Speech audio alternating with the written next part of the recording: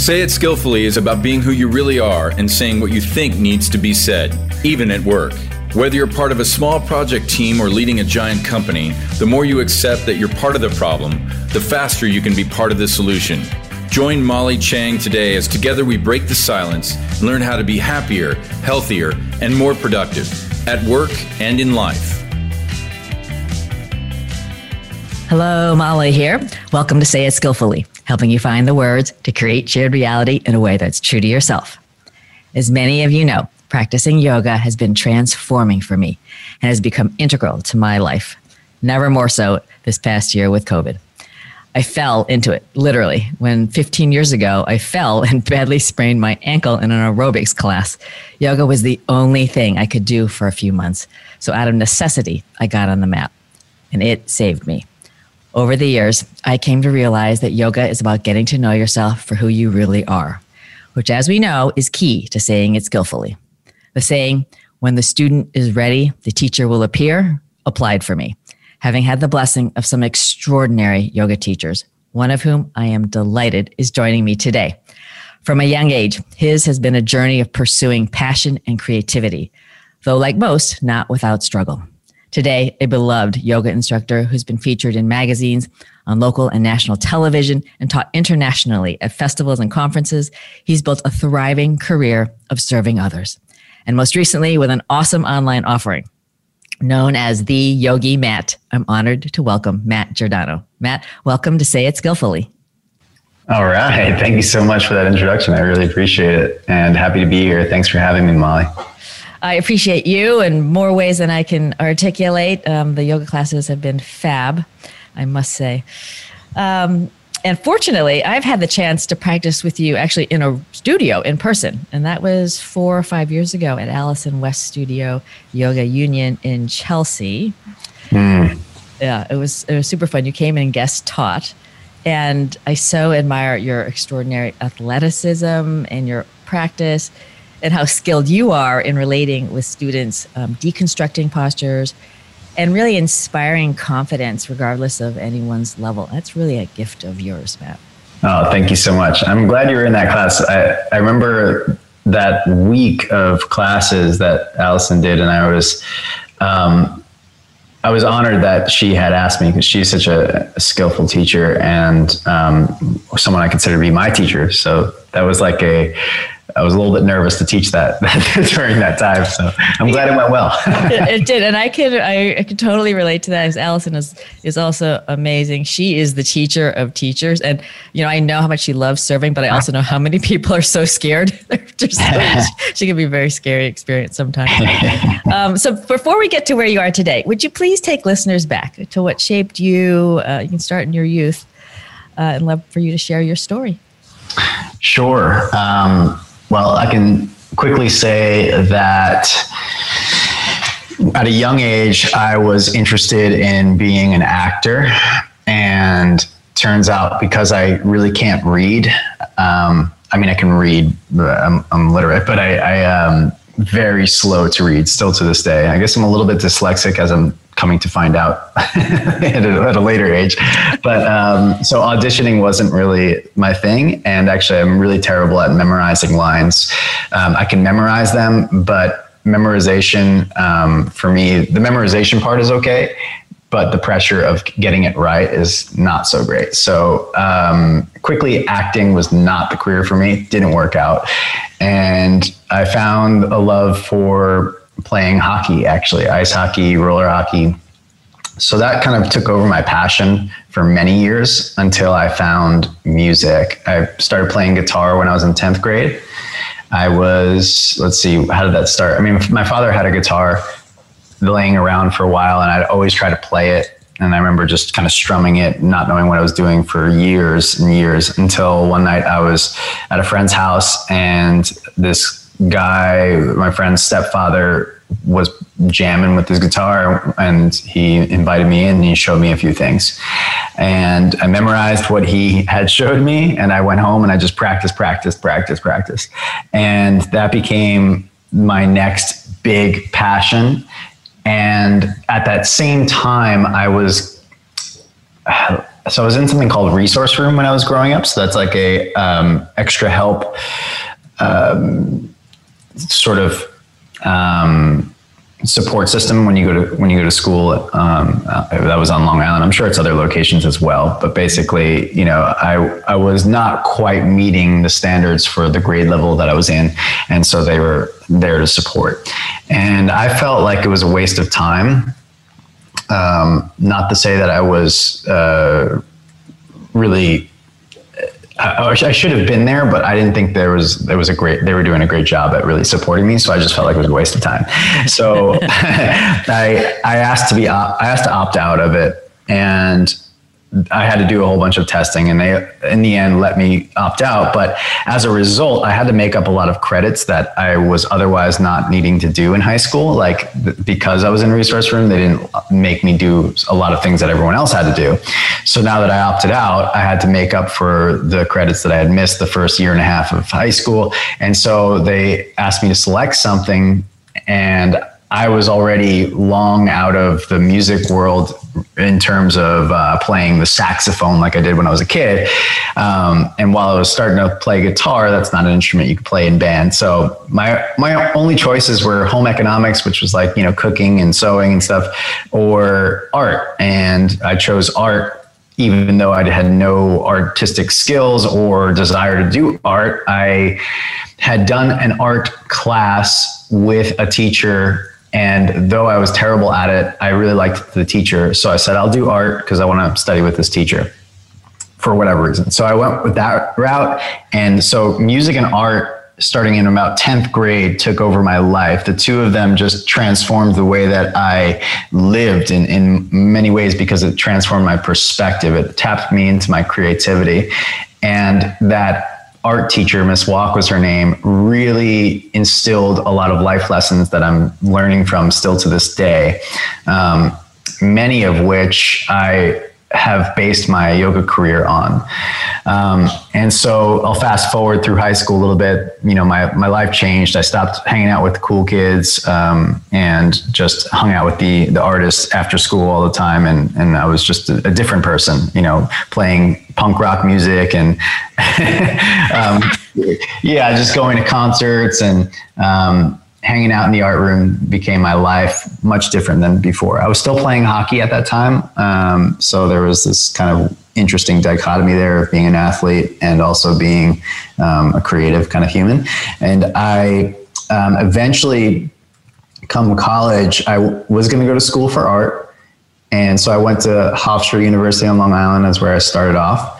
And I didn't pick a major right away. And I heard somebody talk about music business in a class, in one of my first classes, and I decided that sounded really cool. What I really wanted was to study music, and I realized I was going to study like graphic design because I felt like that was the safe bet. And then when I heard there was something called music business, I was like, oh, there's a safe bet as well.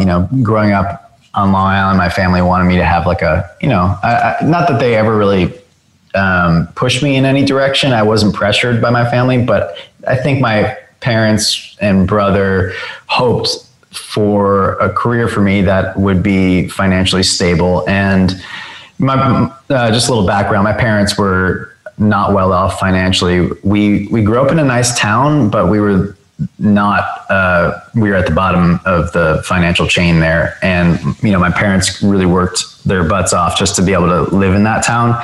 And, when everybody was rolling up in their brand new Mercedes and BMWs, my parents were rolling up in the minivan with the wood paneling from the early 80s. And so, I think for them, they were hoping that I would find a career that would be more straight and narrow. And my brother wound up going that way, became a financial advisor. And after I, started college, I was thinking like, okay, I can become a graphic designer. That's like a decent career. And then when I found out this music business thing, I was like, oh, music business, that's also, a foothold in the creative and a foothold in the business. And that's a good route to go. Turns out I was never meant for that kind of stuff. I started studying music. I went to Berklee College of Music, and I did study some business there, which I will say helped me out. But the big thing that really helped me at Berklee College of Music was the technology. They forced us to get MacBook Pros. We did a lot of audio visual kind of stuff where I learned inputs, outputs, which are just basically things you plug into things and you plug things into other things. But that surprisingly has played a huge role in my career today because of how much video editing I do, how much audio I need to know how to do. And anyway, so technology has been massive, but that was really what I took from that. So that's a fast forward through my early days before getting to yoga. Wow, that's awesome. I had no idea. And it's knowing what you do now, you can see those bright spots that open the door and how you're just in the perfect role now. So I love and hockey is almost, and I'm a huge hockey fan, by the way, but it's certainly, in fact, one of the I consider a mentor as I listen to the Penguins hockey coach, Mike Sullivan, because how his language and how he talks about the team is really educational for me. But so yoga, non-contact sport, very Zen. So I'm really curious, what is it that opened your eyes to yoga? Okay, so it was actually music first that transitioned me to yoga. Certainly, hockey's not the best sport physically for your body. It is, however, really great for the mind. I would say it requires a tremendous amount of presence and focus. And so I definitely learned how to focus my attention through hockey. But it was in music that I harnessed that focus because I read a book called Effortless Mastery, and that book was talking about being in the present moment. It talked about ego, and there were meditation exercises in there. And my first experience of meditation came when I was in a practice room. I was playing scales on the guitar, and I realized I thought I had fallen asleep. And it was like I looked up at the clock. It was like a half hour, an hour later from last time I looked at the clock, and my fingers were still moving. And not only were they moving, but there was a metronome going, which is basically keeps time for you. And so my fingers were moving on the beat. So I fell asleep, but when I woke up, my fingers are still moving and I'm still on beat. So that tells you that I wasn't actually asleep, right? So I didn't fall into like dreamland or whatever. And so that was my first experience of meditation, and the metronome and the constant movement of the fingers in the same repetition pattern is something we used in meditation these days called mantra, but we do it verbally. It's a repetitive phrase you say over and over again, and it harnesses like the attention of the mind. You fall into this trance-like state that allows you to reorganize and deconstruct mental and emotional patterns. But essentially, this was the first time that this happened for me, and it was not on purpose. But while reading this book, I started learning about self-reflection techniques, and that led me to trying to meditate, attempting seated meditation. And it really was a struggle for me. Unless it happened accidentally, like in the practice room, it was a struggle. But self-reflection, once it kicked in, once I had that, the part of me observing me, once that kicked in, I would say there was no turning back, because once you can observe the way that you're thinking and observe your behaviors, it's like that momentum builds and it strengthens and it strengthens. And so I would say the next step really was a music producer of our band had passed away. And this guy's name is Brian. And Brian was an interesting cat. He was like always barefoot. He only ate vegetables. And at that time for me, this guy was just a weirdo. Barefoot, vegetables. He was always calm. He did things like meditation and yoga and stuff that I just didn't understand at that time. He was just a strange guy. And when he passed away, I realized how much power he held for my band and me, and how much he inspired me. And I was I didn't realize how affected I was by his presence in my life. And so when he's gone, I realized that, wow, I'm going to miss this guy. And that is, I would say, I guess attending his memorial was the life-changing pivoting moment for me that just changed the course of my life from being a musician to being a yogi. So I had already done this like self-reflective techniques that I've learned through the book and through various other things that happened in my life. And I'm sitting there at the memorial. It's outside. It's beautiful out. And these people start chanting the sound of Om, and they're using these singing bowls, and they're saying like Brian, like whispering his name. And I just thought this was the most Looney Tunes weird thing ever. I was like, what are they doing with this, Om and singing bowls? And I just, man, these people are out of their mind. And then I had a moment of self-reflection of realizing that I was just judging. Like I was just being judgmental about something I didn't understand. I didn't know I didn't have their experience. And I remember thinking like, Brian would ask me to pay attention to this right now and recognize what's going on. And in that moment of self-reflection is when the world shifted, everything shifted. I remember the colors of everything around me just turned like instantly vibrant. The trees were bright green. The birds were singing so loudly. I remember someone shifting their weight from their left foot to the right foot, and like I could hear the grass underneath their foot. And that person was like across the other side. So it was like they took the volume and turned it up to 20,000, and I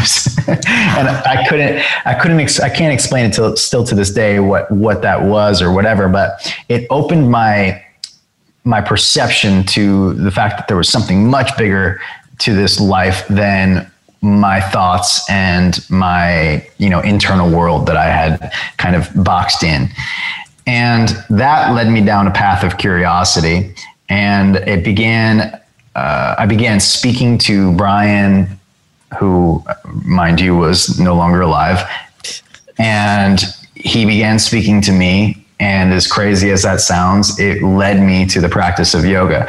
Now, I know how weird that sounds. So I'll explain. I think from a more practical standpoint, for those that are not really in the spiritual world and can't really fathom that, I would say I began speaking to myself. Like I finally learned to find inner wisdom, that I had the answers within me. That's an easier way of kind of digesting it.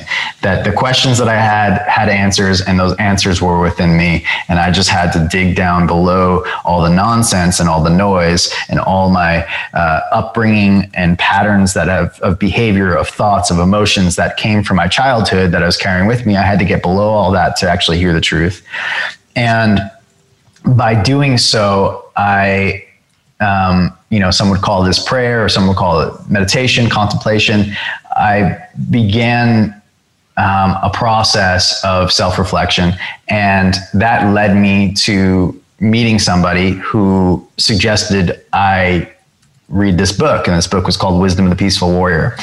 And she's like, hey, read this book. Sounds like you're on a cool path. And this would be a great thing to start. And I was like, okay. I was in a place of open-mindedness and in a place of wanting to expand myself. And this book was called Wisdom of the Peaceful Warrior. I opened it up. I rushed right to Barnes & Noble and purchased the book. I opened it up, and like the first few pages says, if you're struggling with seated meditation, try yoga, Tai Chi, or Aikido. And it's a moving meditation. So I called my stepmom, who was a yoga teacher, and I said, hey, so what's this yoga stuff?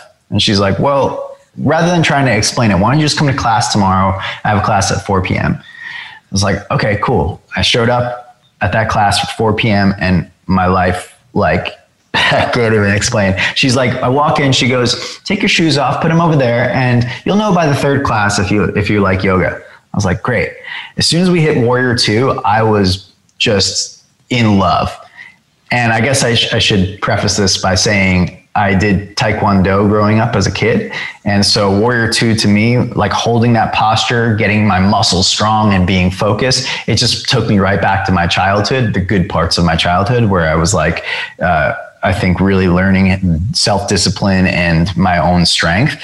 And so right then and there was like, I knew this is my life is not going to be the same. And yeah, And so that began my process of yoga. I went every day, as many times as I could possibly go, found as many teachers as I could, and studied.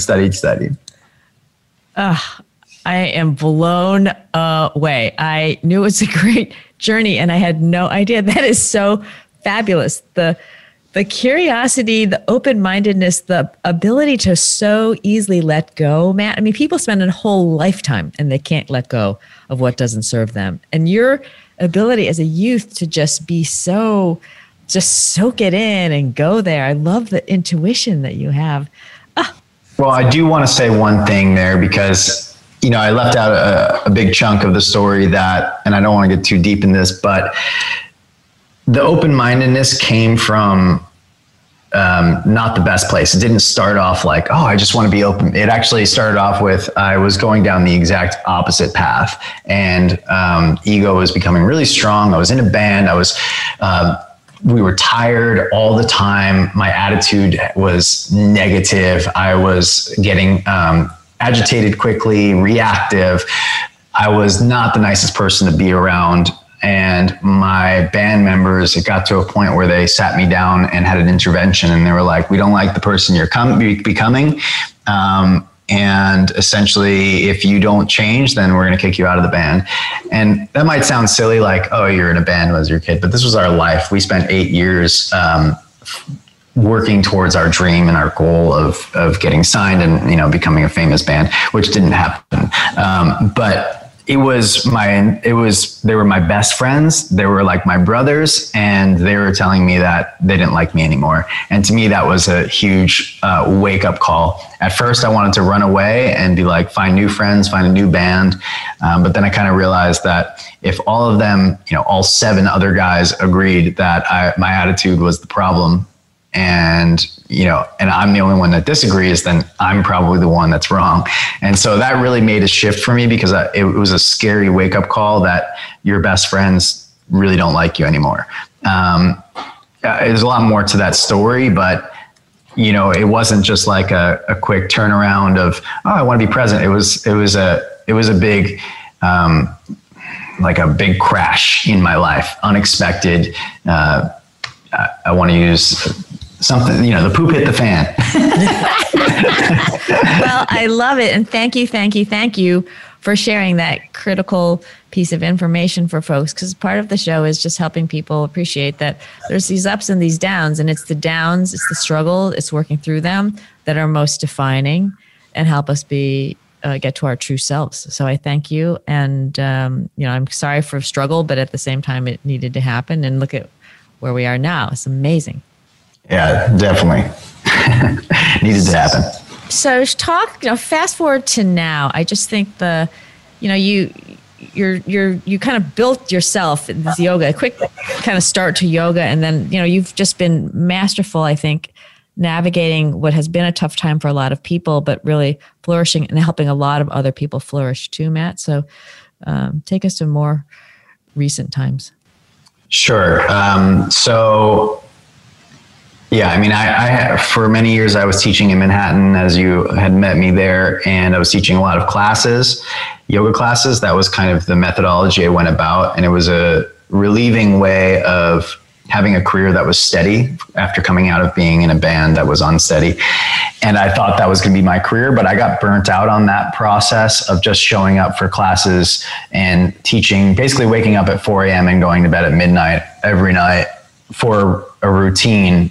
And so this began the perspective shift of maybe there's another way. And that's a key point, because as we come to the pandemic, when things shifted, I was able to have this mindset of maybe there's another way. And that really helped me out. So, as I shifted in New York City from like teaching classes all day long every day, I had to figure out what is that other way. And for me, it finally landed on teaching workshops. And so my career shifted to workshop teaching, which eventually shifted to festival teaching, which eventually shifted to touring around the US and around the world. And so as that began to shift, every step of the way, I started to be more open to things can change. Like I don't have to have my life set, like this is it, this is the end.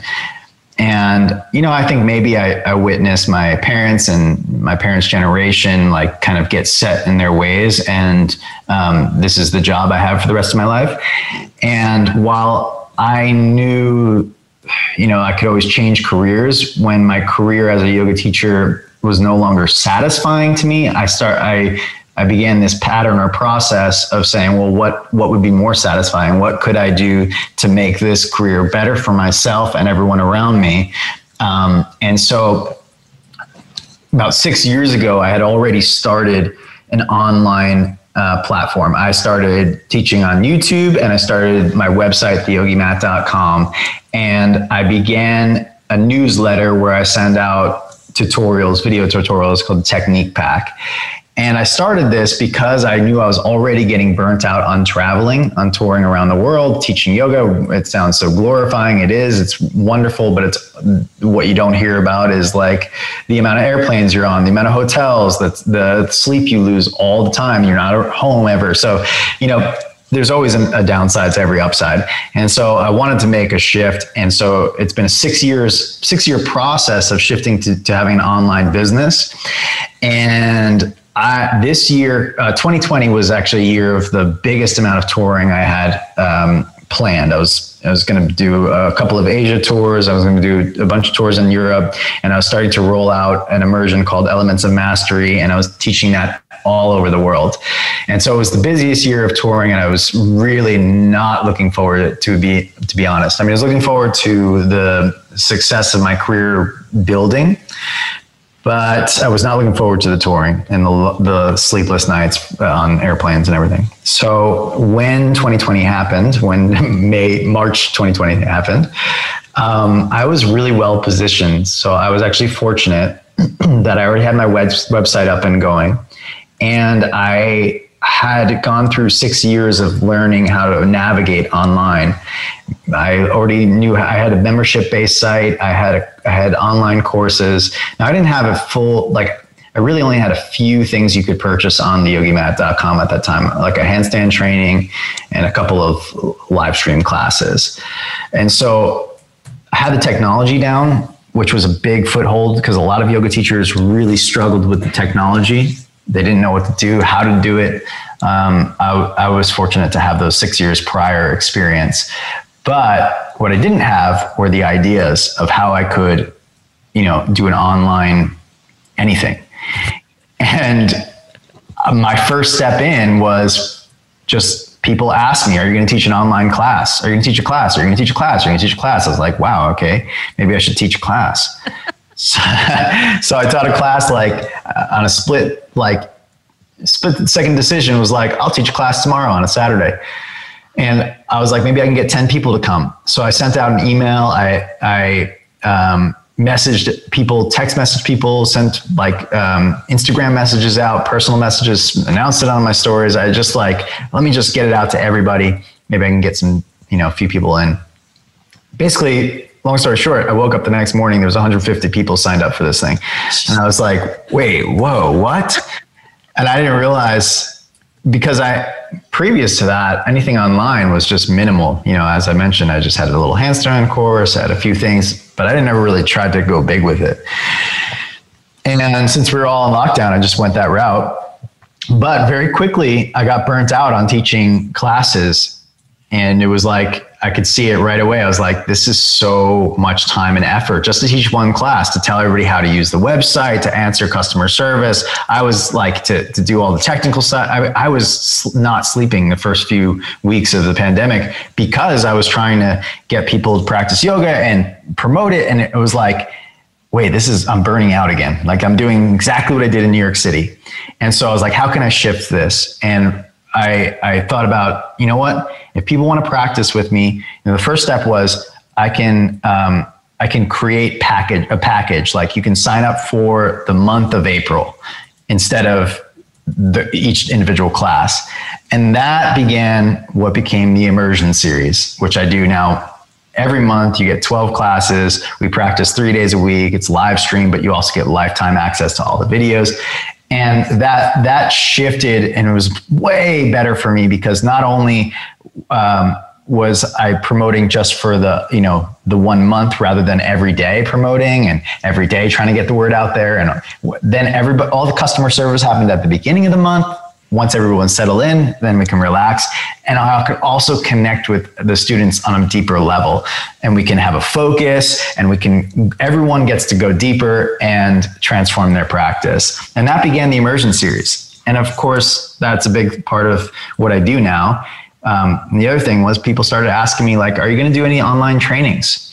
And so my 200 and 300 hour training was born out of people's question, like, hey, you're going to do trainings. I said no to both the 200 and the 300 hour first for like a month. And then finally I was like, all right, fine. I'll do a 200 hour training. And that wound up being one of the most fulfilling things of my life, I will say. And so when people started asking for the 300 hour training, I was like, resistant. But I was like, this 200 hour training was one of the best things. Let's do a 300 hour. So I jumped on board with that. And that has been I feel like my life's work is now in the 200 and the 300 hour trainings, in particular the 300 hour training, because I've gotten to share skill sets that I've never been able to share in person. In person trainings, you can only get so much content out. And so I've really recognized that there's in-person experiences and there's online experiences, and they're not the same. And I can't simulate the experience on both ends. But rather I learned to take advantage of what online has to offer. And that has been so fulfilling. And I'm just grateful that I found a way. That is so marvelous, the listening that you did and the making the change. And, I guess this is listening to the universe, which of course you would do. And I think for a lot of folks out there, I might offer that lots of times the signals are out there, it's out there, but we're not necessarily hearing it. And I'm so impressed by how it's guided you. And I'm just impressed with your stamina, because I watch him because I know I'll send you an email and I get an email back. I'm like, he's got thousands of people emailing him and I don't know how you're doing it. So, wow. Bravo. Long nights. Yeah. And I do have to tell you, both my sisters are also yoga teachers. And so my one sister in Denver and I were thinking we would like to do one of your teacher trainings. So hopefully in some future period, I'll be able to join you on that, because I would love that, of course. So fabulous. So let's do a quick pivot, because this is Say It Skillfully. So I'd love to just ask you if there's a challenging situation or conversation that I might help you with. Okay. Yeah, lots of challenging situations. I think what's potent right now and maybe a consistent challenge over the past year is, I've got certain relatives on different political positions. And I would say that probably is not just political, but seeing the world in a different way that I do. And which is fine. I don't necessarily mind a political standpoint that is different. That doesn't bother me at all. But rather having a challenging conversation around systemic racism that does matter to me, in being able to find a way to have a conversation about it when I can tell that perhaps some of my other family members don't necessarily want to have that conversation or believe that conversation should be had. So what advice do you have regarding having those tough talks? Yeah. Wow. Thank you for bringing this up. I was just on a webinar about this yesterday with 1,000 people, and it's top of mind. So I appreciate your interest in wanting to go there. And I guess I would offer thinking about, versus having the conversation as the win, it might be just creating connection. So not unlike how you deconstruct your yoga, taking a smaller step and thinking, let me just create connection and see where this other person is on this. I could imagine that, you don't think the person wants to have the conversation. That may be the case, but how about if we just kind of extend an olive branch. And so I think to just raise a topic saying, I'm seeing this disconnect of people around the world. We're not really able to embrace our differences. You hear systemic racism. And it's something that I think would be really healthy just to talk about, to hear our different views, not to make either of us right or wrong.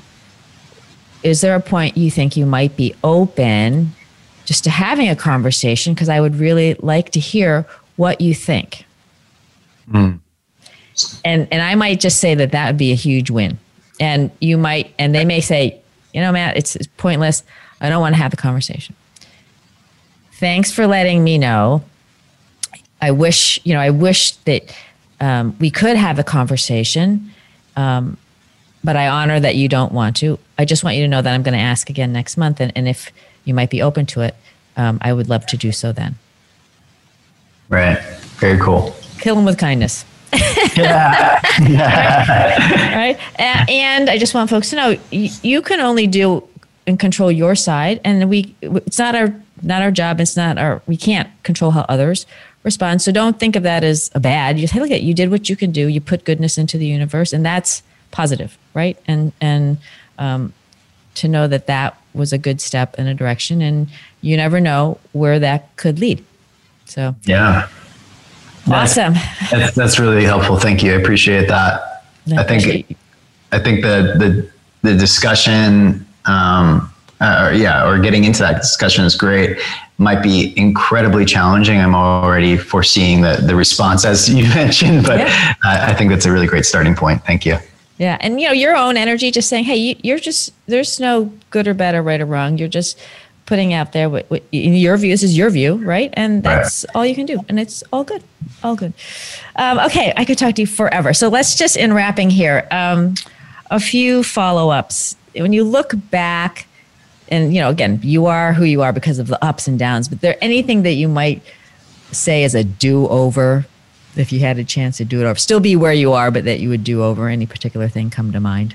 I mean, if I could still be where I am today and do it over, it would be, the attitude that the way that I, with my friends, the way that I was with them and treated them, and my behavior in that particular time in my life that led them to sitting me down, I would do that over. Of course, like the behavior itself. I think the way that I responded from it is why I'm here today. But if I could take the hurtful words I've said to them, the energy that I put in that time frame, and still be here right now, then I would take that back. Great. I appreciate that. Thank you. Yeah. And then, you do so much growth for other people. And I'm wondering, do you have a personal or professional area of growth that you're working on? Always. So I'm really interested in a number of things, and I always try to educate myself and follow those passions. I mean, as we talked about, of course, systemic racism is one area that I'm trying to become more aware of in myself, learning my own bias and everything, and educating myself on certain areas of this that I'm just not educated on.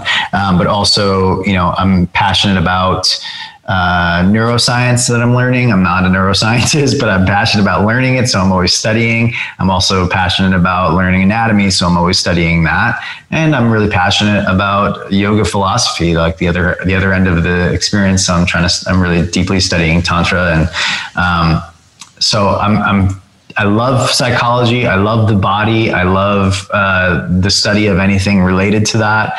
And those are the things that fuel my teaching. So I get better as a teacher from those perspectives. And then I should also really mention that as the teaching side of things is one small sliver of how to really get yourself out there as a teacher. So I'm also constantly studying business, entrepreneurship, marketing. So I've got teachers for everything and that I'm constantly trying to get better and better at, and find new ways of,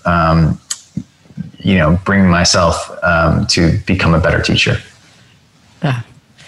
We want to just I want to replicate you. we need more yous out there. This thirst for learning, your work ethic, your love. It's all just fabulous. You know, I didn't get to ask, and I need to ask this for the folks who, some of us are into yoga, and you know, we found it to be amazing. Thoughts that you might share with the listeners who haven't tried yoga, how they might think about it. You know, I've heard people say, you know, I'm so inflexible. The first thing out of the mouth, Molly, I'm so inflexible. I said, you know, honey, if you can breathe, you can do yoga. So how would you? That's a great. I mean, it's a really great question. Here's the deal. I think a lot of people feel overwhelmed by the idea of doing yoga for a number of reasons. One, people that do yoga love yoga, and so as a result, they're constantly sort of putting it on everybody else. Yes. You know, when I was in my early days, I would always say, basically, you should do yoga. You should do yoga. And I didn't realize that maybe not everybody should do yoga, that it's really for certain people that are attracted to, you know, physical strength, flexibility, body awareness, and self-reflection on the mental and emotional levels. And I realized that not everybody, first of all, not everybody needs yoga. I think that I needed it more than anyone, which is why I became so passionate about it and why I'm sharing it on such a big level. But if you're listening, you know, like, first take the pressure off. There's no need to do yoga.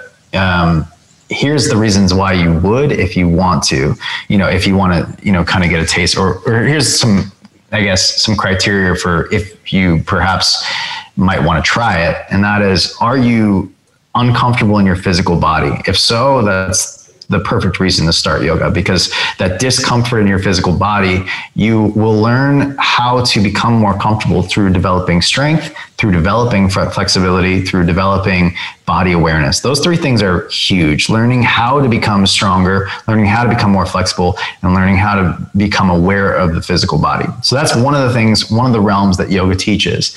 And it's probably the most popular avenue right now in these days is the physical body connection. And even you know, like a beginner yoga teacher can share a space for people to get stronger, more flexible, and more awake to their body. So if that's something that you're looking to do, then yoga is a great practice. If you're looking to, you know, if you look at yoga and you think, well, I'm not flexible, or I'm not strong, or I'm not aware of my body, so I can't do it.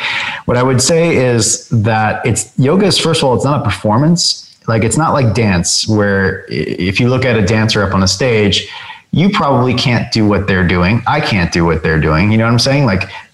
So I'm not going to perform the piece that they're performing, but that doesn't mean I shouldn't start learning to dance if I really am passionate about dance. It just means I shouldn't go up on the stage in front of thousands of people and start performing the piece that they were performing.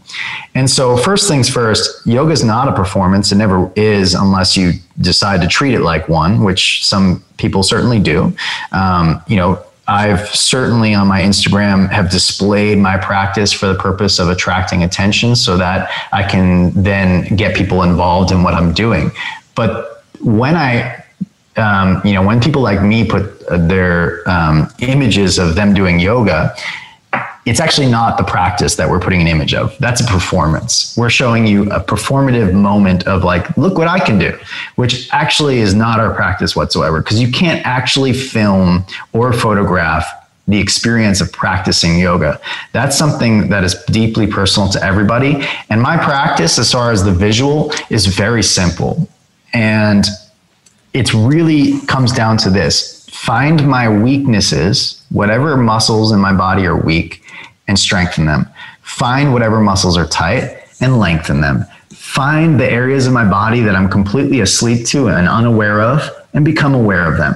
It's the same thing for me of the mind. That's the other side of the yoga practice. Figure out where I'm blind to, my blind spots, like what I am not awake to, my behavioral patterns, my emotional patterns, my thought patterns, and shed light on them, become aware of them. So if you're out there and you want to become more, you know, peaceful, calm, stress-free, all those, you know, buzzwords or whatever, then maybe meditation, pranayama, which is breath work, might be the route for you. And there are multiple ways to meditate and do breath work. There's multiple theories and different approaches. Yoga happens to encompass the physical, the mental and emotional, and the energetic, which is the breath and the energy that's pulsing through you. And it may or may not be the right practice for you, but what is, I think, the right practice or the right thing for everybody is that we all have the right in our physical body to become more aware of it. We have the right, while we sit up here in our mind, to become more aware of our thoughts and how they're being formed and where those thought forms came from. Because ultimately that gives us the freedom to now exist in this moment as we want to, rather than being a puppet from our past experiences. And that's everything in the physical body. Our body is carrying out our past experiences. So we have neuromuscular patterns, right? You sit the way you always sat because you sat that way for a long time, and that causes pain. So maybe you can learn how to become aware of that and change those patterns.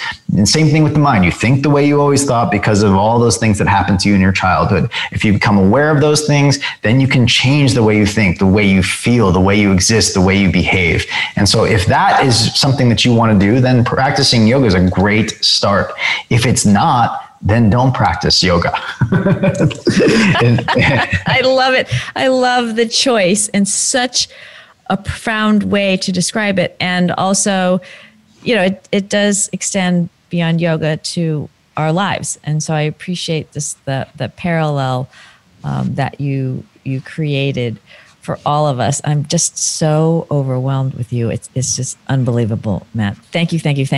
Folks, theyogimatt.com. You can follow Matt on Instagram, his amazing feed you can learn. Also on Facebook. And I'll include those links when I share the show. I want you to know from the bottom of my heart, like a huge namaste, honoring you, the light and the energy that you are for the universe. You make the world better. You've helped me be better in untold ways. So I thank you for joining the show, for being part of the solution. And if I can ever be of help to you, Matt, please don't hesitate to reach out.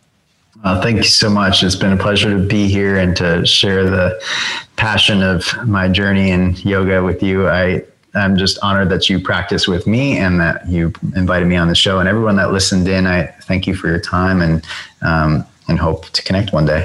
Yeah, the delight and the honor is mine. Now we have time for one caller. I welcome Keishla to the show. Hi, Keishla. Hi, Molly. How are you? Could not be more fabulous. I've listened to Yogi Matt. It's made my week. I know. My friend, what is top of mind for you?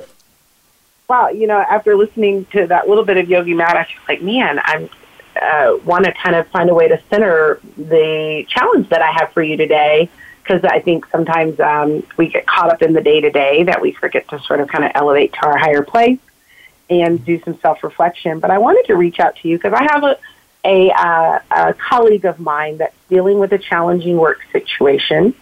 And I said, well, I could ask my friend Molly, and I feel like we're there.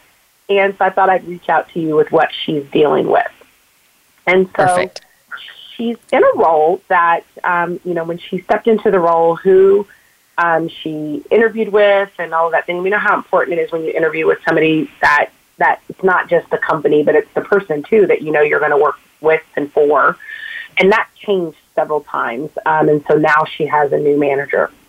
And this manager is, she's struggling with things of this manager sort of every decision sort of requires approval. They want to be looped in on all communication, no matter how big or small.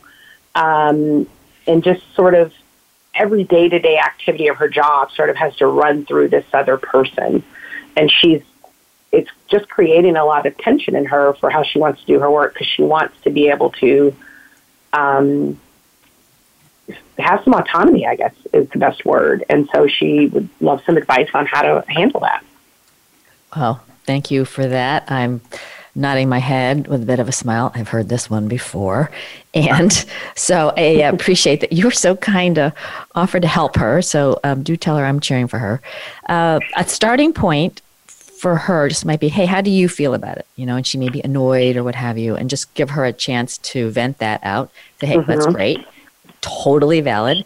And unlikely that her boss wakes up and says, I'm going to drive, this gal crazy, and I'm going to micromanage her and make her life annoying. Unlikely that that's going on. Okay. There is a chance. So I could be wrong. Unlikely that's the case. So in a word, if she could show some compassion that her boss isn't as aware and is not really trying to ruin her life. Right. So that's just an exhale for her. And then coming in with a positive, calm kind of demeanor. And it might sound like she might think, what do I really want to have happen? And I think the first thing is just awareness of the situation, Keishla, versus getting to the answer. So I so appreciate the chance to work with you. My first few days have been, weeks have been very exciting. I'd really appreciate a time for us to sit down because I'd like to be in sync with you so that I can produce my best work for you. So she wants to produce her best work, but it's in the context of for this woman. And so just find the time, okay, and say, one of the things, and I just want to appreciate your openness. Obviously, I'm new here, and I want us to be a dynamic duo and work brilliantly together. So I just think some time for us to talk about that is really great. So I'm normalizing the fact that it doesn't, fabulous relationships don't happen out of thin air. And say, I'm wondering, when you work with your boss, how much is your boss involved with your activities? So it just gives your friend some information, and it may or may not go anywhere, but it gives her a sense for what my friend's experience is. And then you might say, okay, I just want to go through a scenario. I think, I'm grateful for you, and I know you want me to do my best work. And just be situationally, let her know what the experience was. I did this, and I checked with you on this. And I feel that, from a time standpoint, wasn't super efficient. And then I have to be honest with you, I don't feel like I have the trust I need. Stop. And then see where that lands. And then take the conversation from there, all the while staying light. And also, it's easy for her to perhaps get judgy herself, and she wouldn't want to be judged. So the hardest thing is to keep a lightness, a calm, a smile, keep the faith and assuredness, even if the boss gets a little ruffled. And if she sees that, just honor the emotion. Oh, I'm sorry, Susie. I'm not trying to be confrontational or otherwise difficult. Please know that my intention is I want us to be amazing in our work dynamic so that, right, I can do my best work and help you thrive. So let me just pause. How does that land for you? I love that. And I do think, I've had opportunities to chat with her. And so I appreciate, number one, you giving me advice of how to sort of stay in a good space with her in the conversations and help her know how to then elevate this conversation to her boss. While at the same time, knowing that I think most of us don't feel that when we're in these types of situations that there's malicious intent. It's usually that space of awareness, but knowing how do you effectively move somebody from a kind of to what Yogi Matt said, is there are parts of my body or parts of my brain that I'm just not aware of, that have these blind spots to what I'm doing and behaviors that I might practice, and how can I become more in tune with those things? Or not only for yourself, but how do you help somebody else do that so that it helps you in turn? So I appreciate that feedback. That's fantastic. And, this notion of asking questions and that your friend is modeling the growth. So, it starts with me. Hey, I know that I'm trying to be more self-aware. I appreciate when people come to me with things I might see. So please know this is the spirit that I'm having this conversation. So you know how to reach me. Would you loop back with me and let me know how it goes? Because absolutely, I will. I'm hoping that she can take this. Just also normalizing for folks that these tough times situations are here for a reason, and that they will make us stronger. And so for her to appreciate, rather than I can't believe this is happening, but like Yogi Matt would say, this is happening for a reason, and I can make it work. My friend, you're always inspiring to me, and I thank you for being part of the solution. And you take good care. Thank you, Molly. You have a great day. Ciao, ciao. Love it. Okay, my thought for the week, inspired by Yogi Matt, is a secret to success, whether on the yoga mat or in the boardroom. Build humble confidence. And that's a wrap. My thank you for tuning in. Please be part of the solution and kindly share this show. Amplify Matt's voice. Reflect on your own top takeaways and know I'm cheering for you to be who you are and say what needs to be said, so that you and those around you have a shared reality, essential to make the best decisions execute with speed, and achieve outstanding outcomes at work and in life.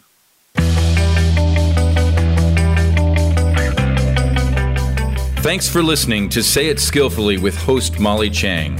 Join us again for more ways to say it skillfully next Tuesday, 11 a.m. Eastern Time, 8 a.m. Pacific on the Voice America Business Channel. Follow Molly on LinkedIn and Twitter. Check out sayitskillfully.com and sign up so you don't miss her latest 90-second video. And please, be part of the solution.